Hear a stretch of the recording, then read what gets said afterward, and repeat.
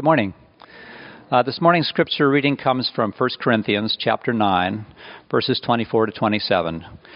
You can follow along in your own Bibles if you wish, or looking up on the screen. Do you not know that in a race all the runners run, but only one gets the prize? Run in such a way as to get the prize. Everyone who competes in the games goes into strict training. They do it to get a crown that will not last, but we do it to get a crown that will last forever. Therefore, I do not run like someone running aimlessly. I do not fight like a boxer beating the air. No, I strike a blow to my body and make it my slave, so that after I have preached to others, I myself will not be disqualified for the prize. Well, hello, everyone. Hello. Yeah, I've been trying to figure out, what I already said good morning, right? So what am I supposed to say when you come up a second time? Anyone? Hi again. Let's say hi again. Hi again. Hi again. Hello. Well, you guys know my name already. Normally I get to do music here and lead in worship, but today I get to preach. I love preaching. Started preaching when I was 13. I was a kid, and it was a passion of mine. But could we give a hand to the worship team this morning? Could we do that? They were great. And especially like Damien and Greg Boffman, right? Greg, who's sitting over there. Yeah. Greg is you're a freshman, right? He's a freshman in high school. Just killing the blues. It's awesome. Before we jump into the sermon, I just wanted to do one more quick announcement. The coffee cart is now open. For those who have been curious, there was this mysterious season where we were having some technical difficulties and we kind of shut down for a while, but it's not open. And I want to give you a proposition. For the next 3 to 4 months, I'm asking you to forego your normal Starbucks or your normal I don't drink coffee, whatever. And the reason why is that all the proceeds that happen out of that place in the cafe is going to be going towards our Youth for Chick. And we want to support them. And so whether you want to pay $2 or $20 for your Americano, by all means, give away. You really can't outgive the opportunity to support our kids to have such a transformative moment. Chick, for those of you who don't know, it doesn't happen every year. It's every 3 years, I believe it is, and 4 years, 3 years, Matthew, 3 years. And it's a really, really, really transformative experience. It happens at the University of Tennessee in Knoxville, so there's all these things, and we want to support them. And the product back there is good. When Nick was here, he was very intentional. We have Monin syrups, and I don't know of any cafe that serves Monin syrups. We had to specially find them somewhere. We have Stumptown beans, which everyone knows Stumptown. They're very, very big. And the espresso machine that we have, the only other cafe that uses that particular machine is Cafe Ladro in Issaquah. So we're not messing around here at Pine Lake Covenant Church. So, get your coffee, support our youth. It's a good thing. We are currently in a sermon series called Change is Possible, and each week we've been exploring the idea of transformation. And so far, Pastor Mark has been teaching us that change is possible, right? That through the story of the prodigal son, there's never a moment, there's never a person who falls into such a state of desperation that God cannot redeem them. Whatever situation we find ourselves in, God can bring transformation in our lives. And then last week, we talked about, how does that happen? How does that process happen? And he shared with us the idea that our hearts become what we love, in a sense. That if we pursue idols and love idols and make them anything other than God the center of our lives, and we become like those things, dead and lifeless. But if we place God in the center of all things, then we find life and truth. This idea, change is possible, is something that I've been thinking about, and we're going to kind of explore it in a different kind of an angle. And I was doing some research for this sermon. This is from Statistics Brain. It's a research site. And they conducted this study in January, and this is what they found. They found that every year people make New Year's resolutions. It's one of the reasons why we did the series, right around New Year, change is possible. And they found that 41% of Americans usually make New Year's resolutions. Now, 9% are people who actually feel like they were successful. I think the wording is interesting, right? That they feel like they were successful. Were you successful? Yeah. I think I was successful, right? What's even more interesting is that 42% of people report, this was an online survey that they did, that they never succeed. That they fail every single year at their New Year's resolutions, right? It's such an interesting number, 42%. And locally, my wife and I, we shop at Trader Joe's. It's one of the places that we go to.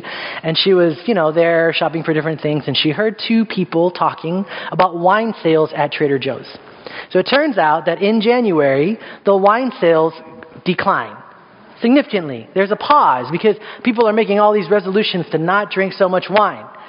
Well, only after like 16 days, wine sales are back to normal at Trader Joe's. We are good. The wine is flowing. Yes, for some Amish, that's how it works. So she heard two colleagues talking about that. Like, I think they made a bet. I think one said it was going to be like around 15. The other said 20. So anyways, it's an interesting thing, right? We all want to change, but change is difficult. Now, resolutions are one thing. Habits, waking up early, drinking more water, sleeping more. All of those things, those are one things. But what about changes that involve our character? Those resolutions that we aspire to that say we want to be more loving or more caring, more kind or more patient. Right? Some of you who've tried to do these things understand, that those resolutions are more difficult, even than the statistics show. And these changes are more difficult because they don't just require behavior modification or an alarm on our phone that tells us to do something. They require an inner transformation of our inner beings, our souls. The transformation of our inner beings is a long and arduous journey.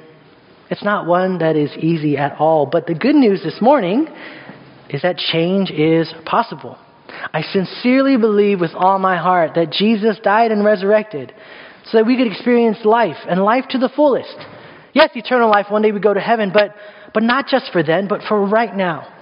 And that transformation affects us. It affects the way we work, the way we live, the way we love. It affects our families, our communities, our friendships. It affects everything about who we are. Christianity is not just a moral system that makes us into outstanding citizens or good little boys and girls or good men and women, but it is one in which the divine life of Christ is made apparent within our very own lives. That is the promise. That is the resurrection power of Christ, right? So that we are people who have more joy, more love, more hope, all of these things. Now, I don't have to tell you, but Christians, myself included, struggle with living into that life. And so how do we experience that change? How does that process of change actually take place? Well, Jesus taught in parables. Parables are basically stories that had a deeper, significant meaning. And so this morning I want to share with you a parable. Okay, this is JD's parable. And this is not in the Bible. Don't try to find it. It doesn't exist anywhere. I made it up. But I think it'll help us kind of understand what this is like. And normally when Jesus started parables, he said, the kingdom of heaven is like la, la, la, la, la. So, when it comes to the process of change, the kingdom of heaven is like JD trying to lose weight. All right, let me explain. Now, back in college, Sarah and I started dating, and at that point in time, we kind of looked something like this. Oh, I know. Glowing with the vibrancy of youth, right? Oh. And so we dated for 3 years. 2 of those years we were dating. 1 year we were engaged. And, we were young and beautiful. And my hairline was not as far back as it is now. And, Sarah's still young and beautiful and all those things, of course. But what's interesting is that I was a guy who, was very active. I was in the gym till 1 a.m. playing basketball every day and was kind of very fit, Well, in my college years, and during the time we were dating, I transferred from the University of Texas to a school in Cleveland, Tennessee, called Lee University. It's in the southeast part of our country. And while I was there, I developed a relationship that kind of affected my life, and it was with something that looked like this. Cracker Barrel, okay, a.k.a. heaven on earth, okay? Me and Cracker Barrel, we have a special thing going on. All right? I love Cracker Barrel profoundly. Okay? There's something about the fact that it serves breakfast all day, right? Something about the fact that you can have biscuits or cornbread, right? You can get jam or honey, and you can get a meal with all your country fixins, right? It's not fixings. There's no G. You got to get that right. And no one drinks water at Cracker Barrel. I don't even know what they ask, because you have to drink the sweet tea while you're there. And the sweet tea is like 3 times sweet than any other sweet tea you'll find anywhere else, because it's Cracker Barrel. The country store, all of it, I love it. Now, my favorite dish at Cracker Barrel is this dish right here. Chicken fried chicken. Okay? It's amazing, right? I mean, it's so amazing that the word chicken is twice in the title.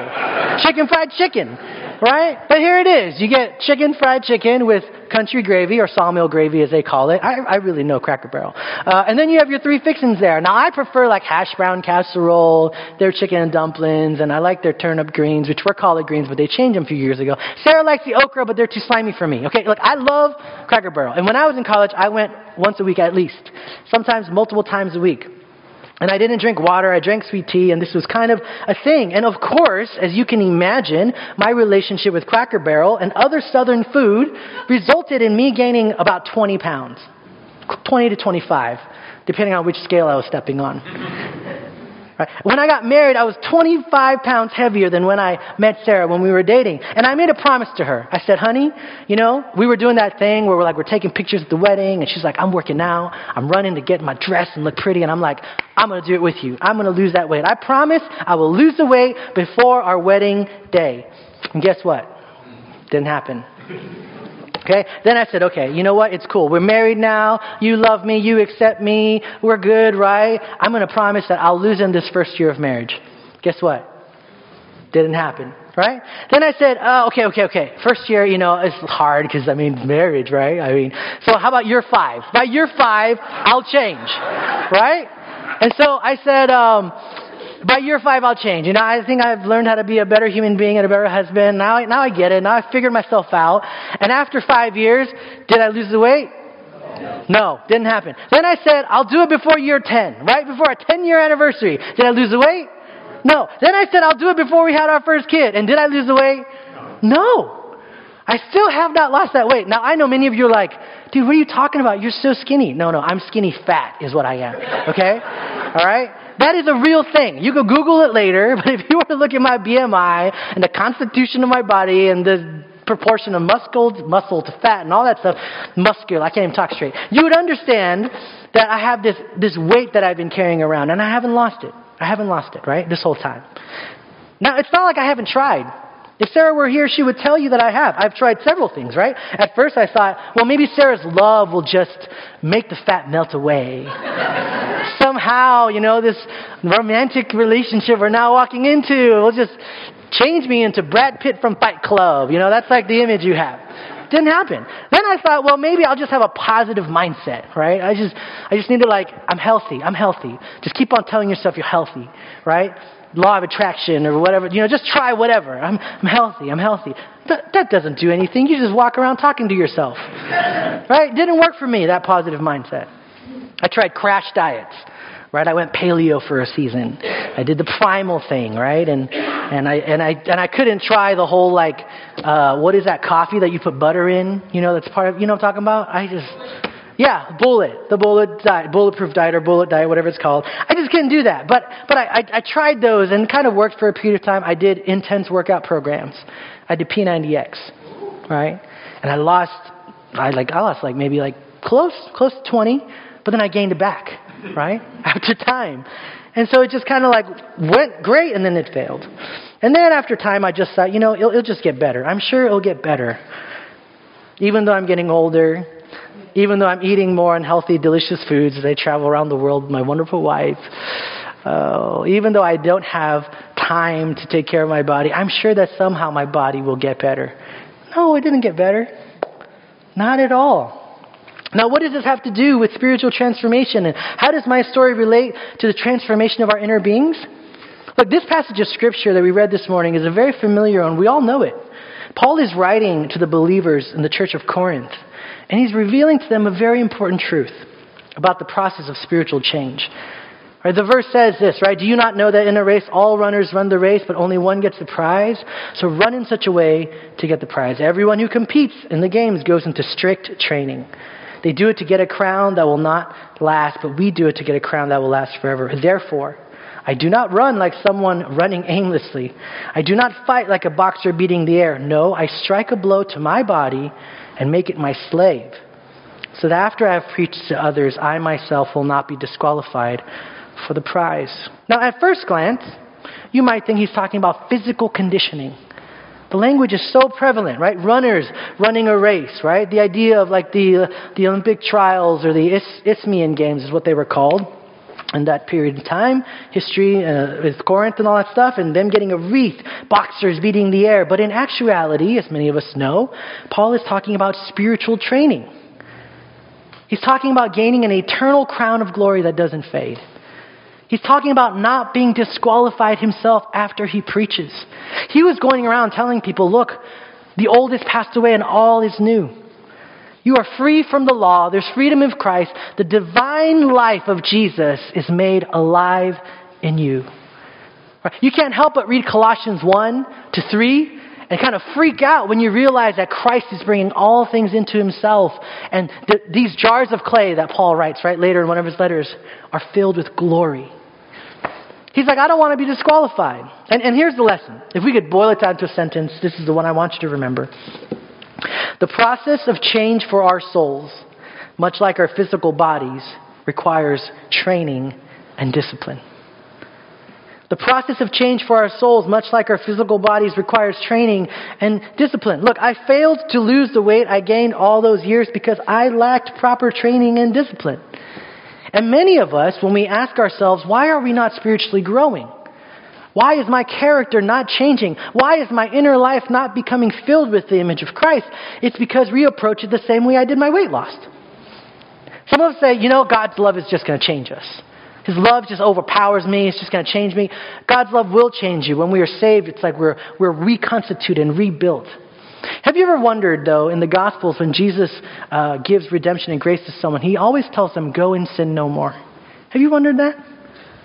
Why would Jesus say that if they were now completely whole and never going to sin again? See, that's not how salvation works. If you've been a Christian for a while, you know you still struggle with the habits and the brokenness. And so God's love changes us to a part. There's something about this transformation process that's kind of more like a divine dance. There's God's part and our part. Some of us think we could have a positive mindset, right? More joy, more grace, more happiness. Just think that way and it will come. And some of us, I'm not negating faith because I'll talk about faith later. Faith is important. It is true that those things will come. But if I just speak to my body and say, fat be released, health be restored, and I'm eating McDonald's every day, it's not going to happen.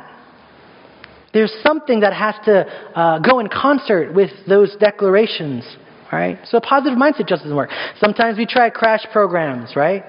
I'm going to fast for 40 days. I'm going to do the Daniel fast. I'm going to go intense. Those things don't work. They do for a season, and then we return to our old habits.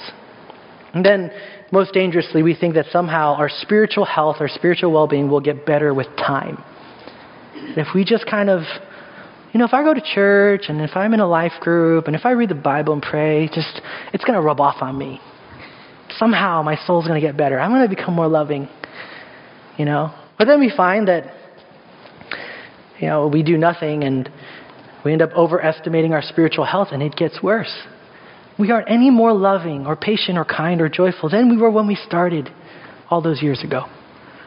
Look, I'm preaching to me. I'm not casting judgment on anyone. Now, I know this next thing I'm going to say is going to be a little controversial, but I have to say it, okay? We know that in the world of sports, all the best athletes, training and discipline are the keys to their success, okay? We can talk about like LeBron James or Michael Jordan, Larry Bird. I'm basketball, so I love those guys. And everyone will tell you no one trained like Kobe did. No one trains like Jordan did. I have to mention this, but my team, I know they're not your team, but the New England Patriots are playing in the AFC Championship in about 30 minutes. And it's on my heart because they're my team. What can I say? And here's the amazing thing. I know that you may not think Tom Brady's great, and I know you think he's a cheater and he's a wimp and all of those things. My colleagues in the office have reminded me multiple times about those labels that have been attached to him. But here's the thing. Tom Brady, by numbers, just by numbers, is arguably the greatest quarterback of all time. He's won the most. He really has. He's passing crazy records. And the guy is 40 years old playing in the AFC Championship. He wasn't even drafted. He was drafted like last, I think.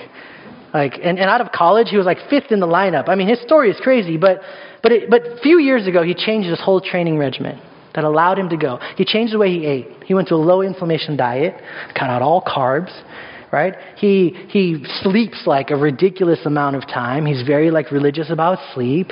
He changed the way he worked out. Instead of lifting weights like every other football player does on this planet, he decided to start using bands, right? The idea was that instead of being strong and having to throw your muscles, he wanted to make his arm like rubber, more elastic, more flexible. And the dude's 40, playing potentially, maybe, if we can beat Jacksonville and get into the Super Bowl, for record-breaking, again, 6th possible Super Bowl win. I mean, it's crazy. It's training and discipline. It's what he does every single day. Everyone knows this, right? The greatest athletes perform on the highest stages because of what they do every single day. Similarly, if you look in our church's history, our most influential spiritual leaders, the ones who made the most significant waves, whether you're talking about the Great Awakening or you're talking about the Reformation or any other period in our history, these people trained their souls. They spent time with God, and they lived their lives with an incredible discipline in their spirits. They allowed the Spirit of God to transform who they are. Is it possible to change? Yes, of course it is. I believe that. I absolutely believe that. Jesus died so that we can experience new life. And so this is what I want to do for the rest of our time together. I want to give to you 4 practices that I think you can implement into your spiritual life, your spiritual rhythms, your soul training regimen. Now, some of you may say, I'm good, I read the Bible, I have my own thing. That's cool. If it's working for you, by all means, do that. But if you're someone who's like, I want to experience this inner life transformation, here are 4 that I want to offer to you. Now, I'm going to give a quick disclaimer. The practices in and of themselves do not work. Okay? Just because you read the Bible, just because you pray, just because you come to church, does not mean that you're going to become a righteous person. You're going to become more like Jesus. It doesn't work that way. Right?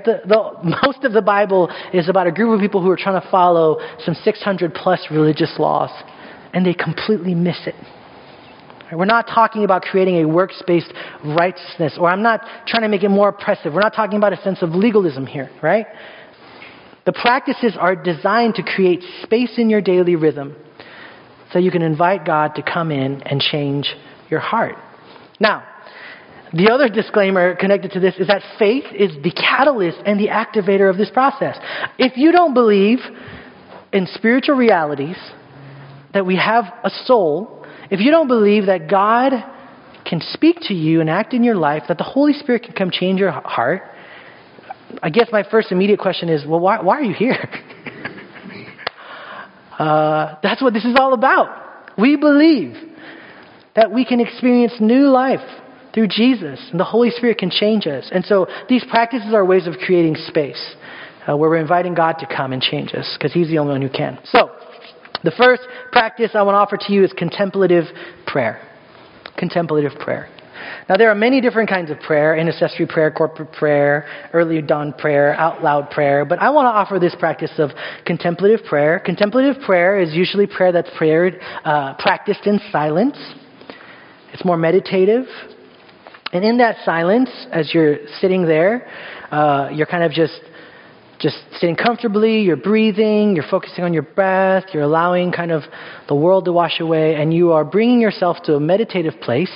You're contemplating on a truth, maybe God's love or something in Scripture. Now, some of you might be like, wait a second, JD, this sounds a lot like mindfulness. It sounds a lot like I've been reading about that mindfulness stuff. And here it is. Mindfulness works. It does. It's true. Mindfulness, for those who don't know it, is a practice taken from Zen or from Buddhism.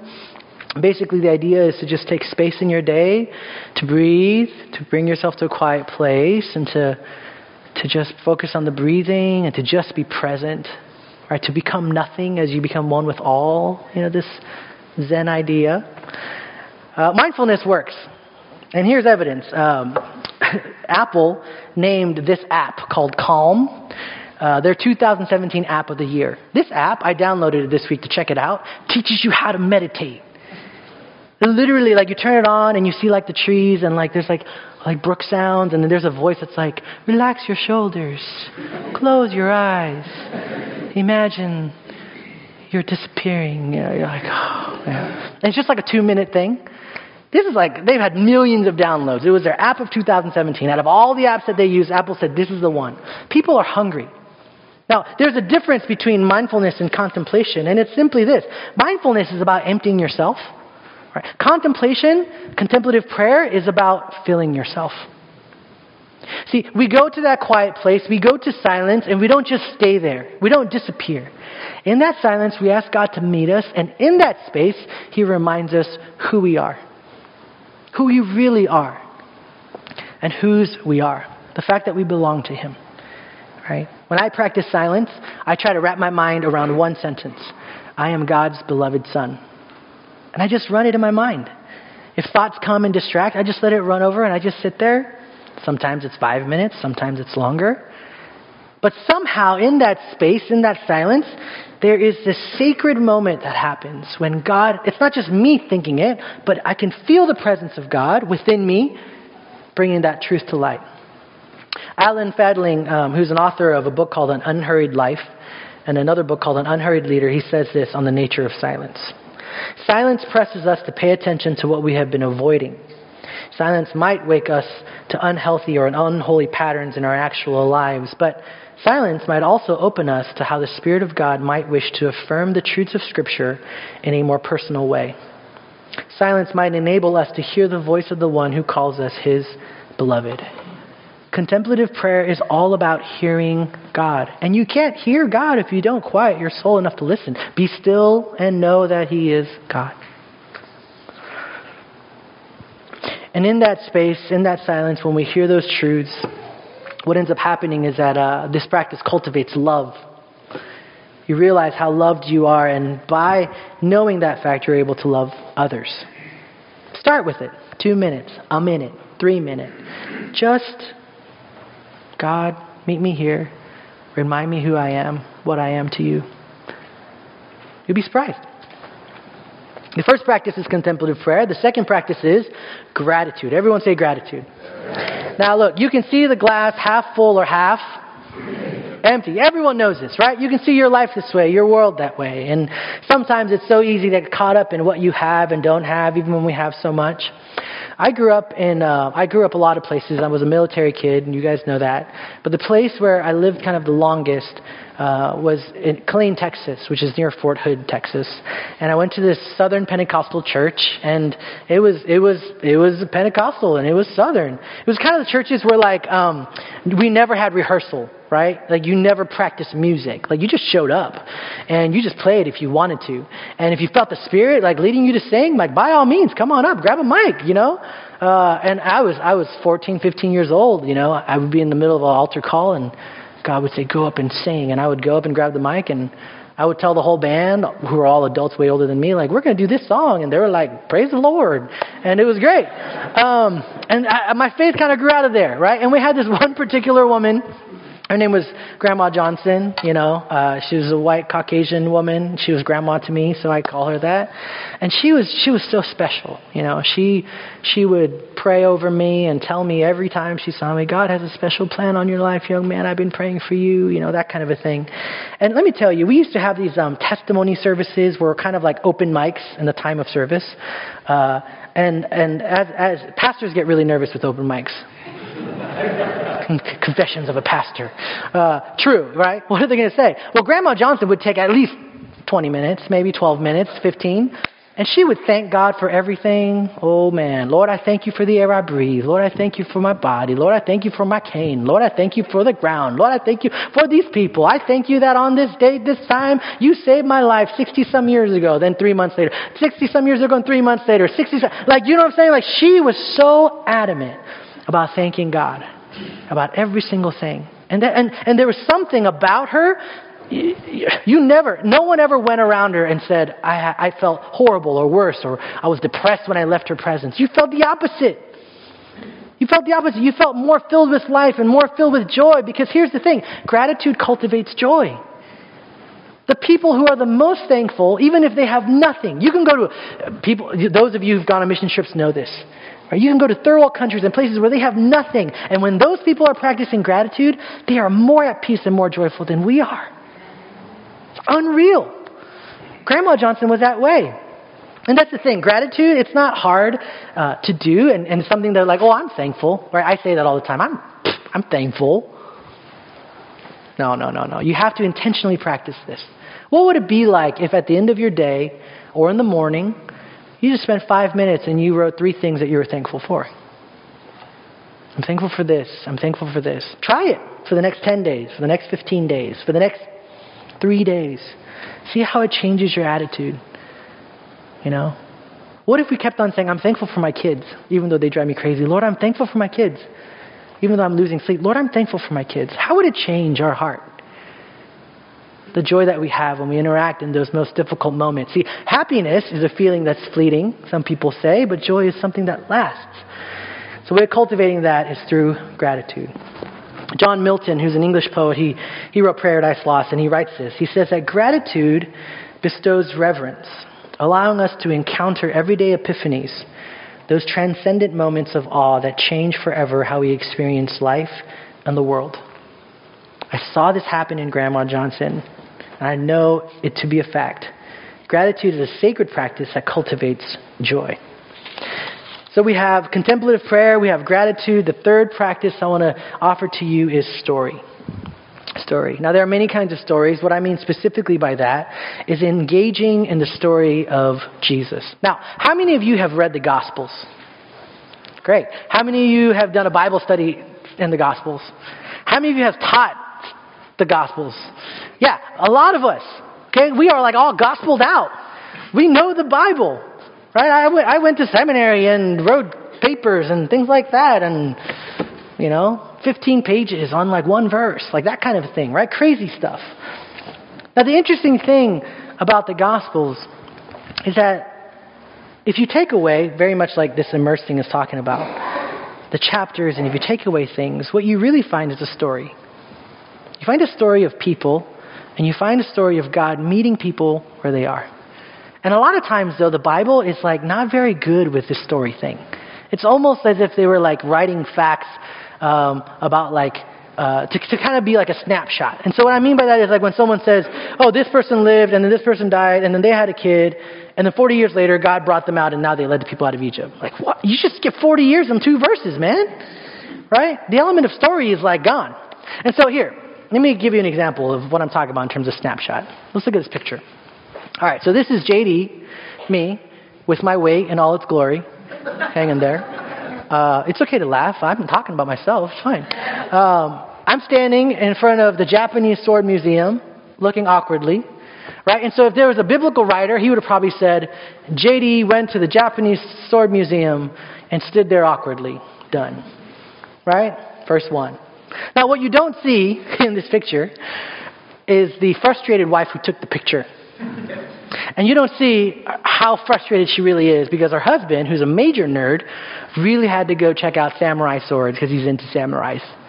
And so on this record-breaking hot day in Japan, he decided, her husband, to go to a museum that no one goes to. It's tiny room, like the size of the drum set and the piano. It's just tiny. We got lost 3 times along the way. And the reason why I'm standing there awkwardly is because I'm trying to think about in my mind, how am I going to make this up to Sarah? She looks so mad while she's taking this picture. What are we going to eat for dinner in Tokyo that will make her happy? Because while I was nerding out looking at these samurai swords, all she did was stand in front of the AC trying not to pass out from dehydration. Story, right? When we read through the Gospels, you read about the woman who had the issue of blood for 12 years.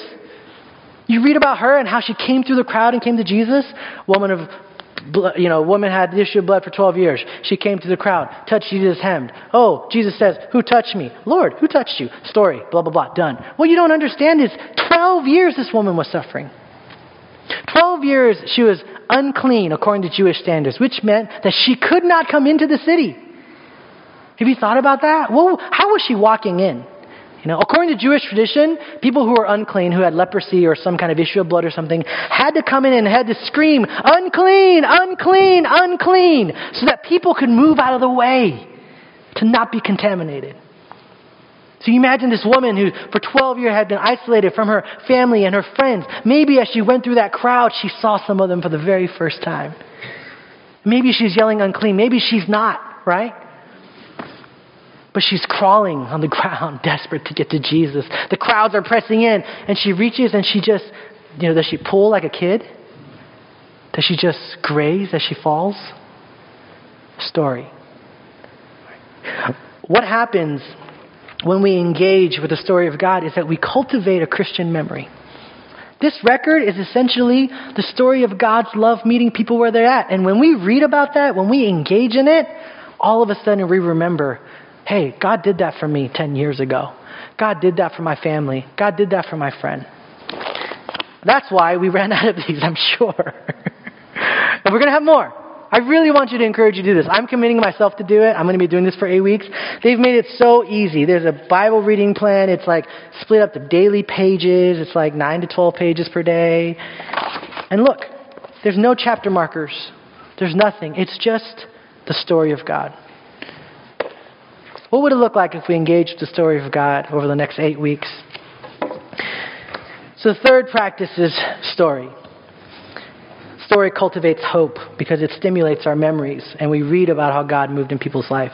Now the fourth and last practice is rest. Now rest is such a huge part of spiritual life, right? We can't just keep going all the time. Even God rested after He created the world. Music is beautiful because of rest. Can you imagine music that had no rest? It would be non-stop noise.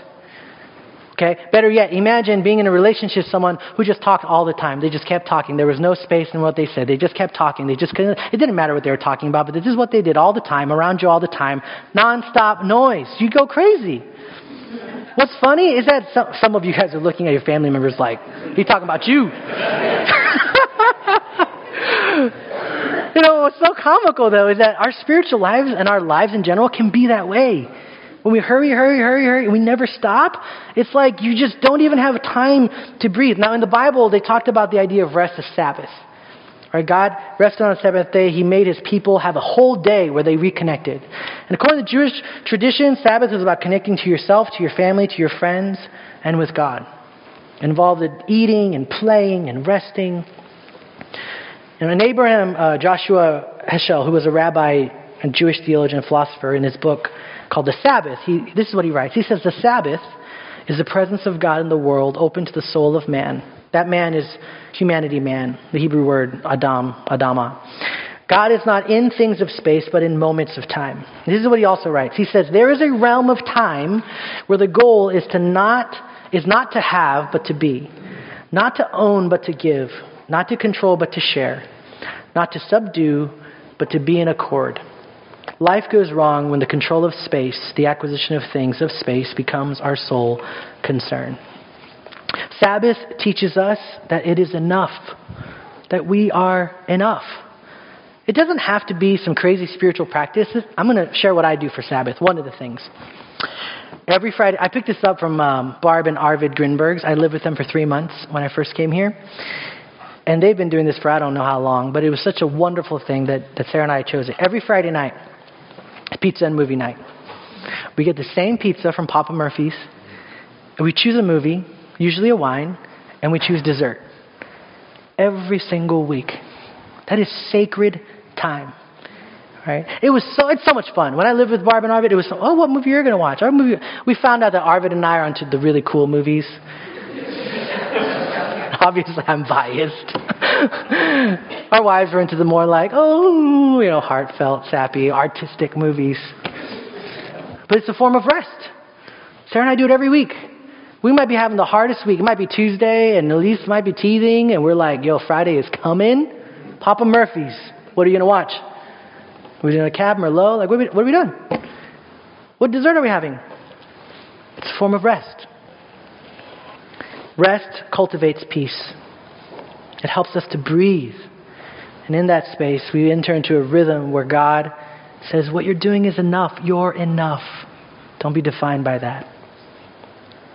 So I offer 4 practices to you this morning: contemplative prayer, gratitude, story, and rest. And the question is simple. Where are you this morning?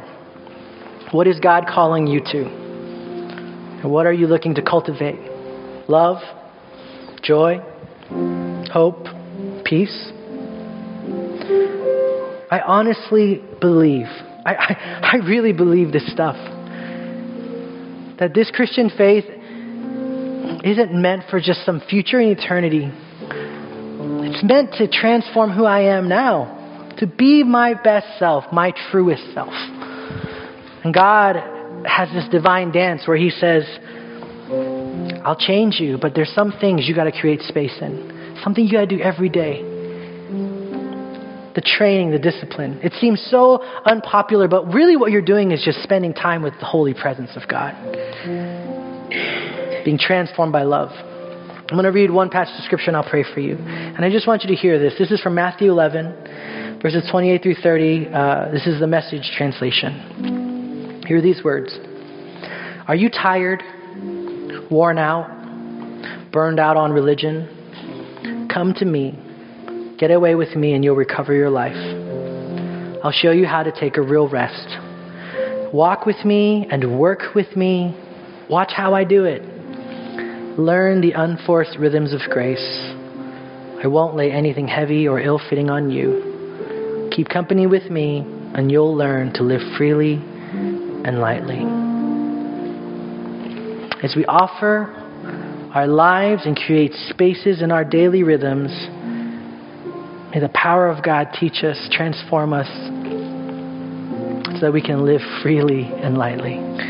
Pray with me. Father in heaven, I'm so grateful for all these dear brothers and sisters and friends who've gathered here. I'm so grateful for the ways you love them, for the ways you call them, and you desire for them to flourish, to thrive, to have life and life everlasting. Streams of water that flow from their souls, bringing life to everyone and anyone it touches. God, that is your promise for us. It's the resurrection power of Christ being made apparent in jars of clay. And so God, help us, help our unbelief, help our tired rhythms. Meet us where we are and give us life. Help us to know that change is possible because of you. In the name of Jesus, we pray these things. Amen.